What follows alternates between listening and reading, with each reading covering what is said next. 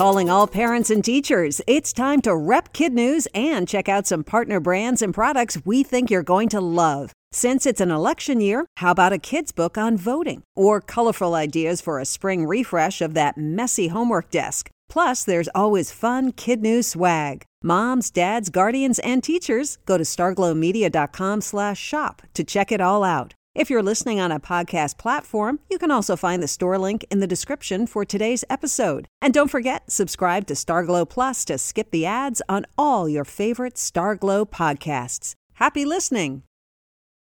Good morning and welcome to Kid News. I'm Tori. Today is Monday, November 6, 2023. And we begin with a 10-year-old boy in England conquering his version of Mount Everest for charity. Emsay Crag rises 656 feet above the town of Skipton, quite a bit less than the 29,000-foot Everest. But for Luke Mortimer, who lost both arms and both legs to an infection 3 years ago, they might as well be one and the same. Luke set his mind on climbing the crag to help the organizations that helped him through 23 surgeries and outfitted him with the prosthetics or bionic limbs that he now uses. On Saturday, hoping to raise 500 pounds, or about $618, he began his 2-mile journey. By the time he reached the top, his fundraiser had swelled to 12,000 pounds, or nearly $15,000, all for limb power and children in need. It was tough, but I'm really happy and proud of myself, he told Metro.uk. I'm also pretty shocked. Preparations are in high gear for the 97th annual Macy's Thanksgiving Day Parade in New York City. Over the weekend, organizers held a test flight for the 16 massive balloons that'll weave their way through Midtown 2 weeks from this Thursday. Among them, a few new ones, including Beagle Scout Snoopy, Blue Cat and Chugs, and Monkey D. Luffy from One Piece. Some are as tall as a 5-story building, and it takes as many as 90 people, all of whom are either Macy's employees or their friends, to hold the ropes and steer each of the characters through the streets. Back in the early days, at the end of the parade, handlers used to just let go and have them float away and land wherever. Now, the giant balloons are deflated and stored for next year.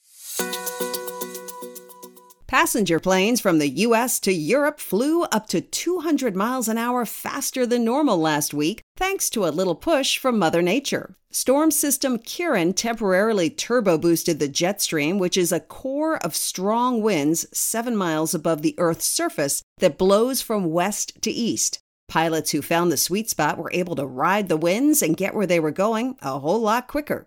2 examples, an American Airlines flight from New York to London reached a top speed of 777 miles an hour, shaving 60 minutes off the travel time. Same with an Emirates flight from Dallas to Dubai. While super fast, they don't quite break the record. Pre-pandemic, a British Airways flight from New York to London clocked in at 825 miles an hour, reducing the trip by 2 whole hours.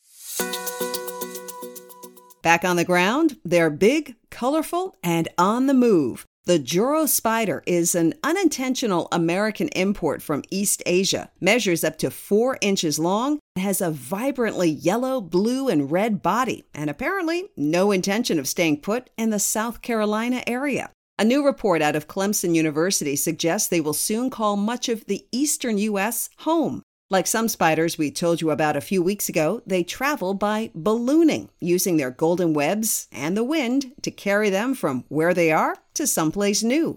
Right now, those new haunts include Georgia, Tennessee, Alabama, Oklahoma, West Virginia, and Maryland. Bug experts, known as entomologists, say their size may be intimidating, but humans need not worry. They don't bite unless cornered, and their fangs don't penetrate human skin.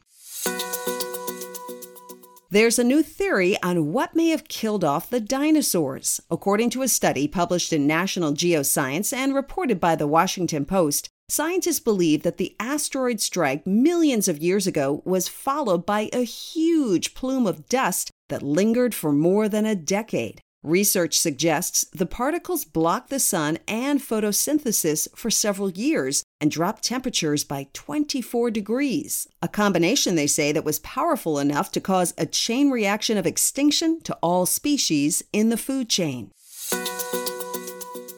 And an update to the actor strike in Hollywood. Over the weekend, studios gave what they call the last, best, and final offer. Union leaders are reviewing it. According to CBS News, if a deal isn't reached this week, the studios warn it will be impossible for the broadcasters to salvage half a season of scripted television. Still to come, how teens in the state of Washington flip the script on trick-or-treating.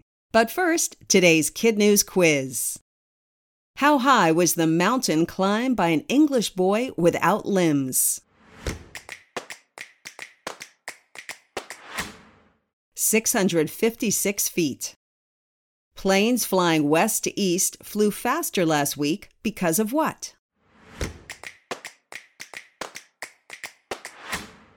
A particularly strong jet stream. How many people are needed to hold the ropes for Macy's massive parade balloons? Up to 90 for each balloon. What's the name of the big spider moving into more states on the East Coast? Joro.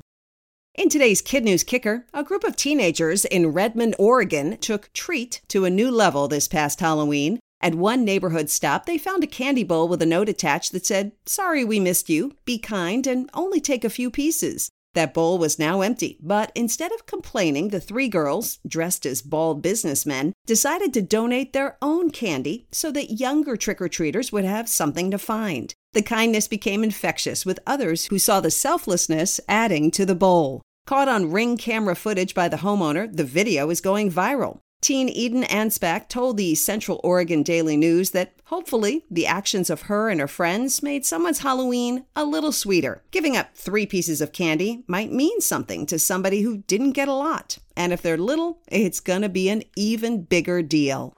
Before we go, a big hello to our Kid News classroom, starting with Mrs. Schultz and her Gales at Gorsuch West in Lancaster, Ohio. Mrs. Peak and Mrs. Williams' awesome class at Heights in Fort Myers, Florida. And Mr. Shugart students at Patwin Elementary in Davis, California. Thanks for listening. Please take a moment to rate and review us wherever you get your podcasts. We'll see you back here for more Kid News tomorrow morning.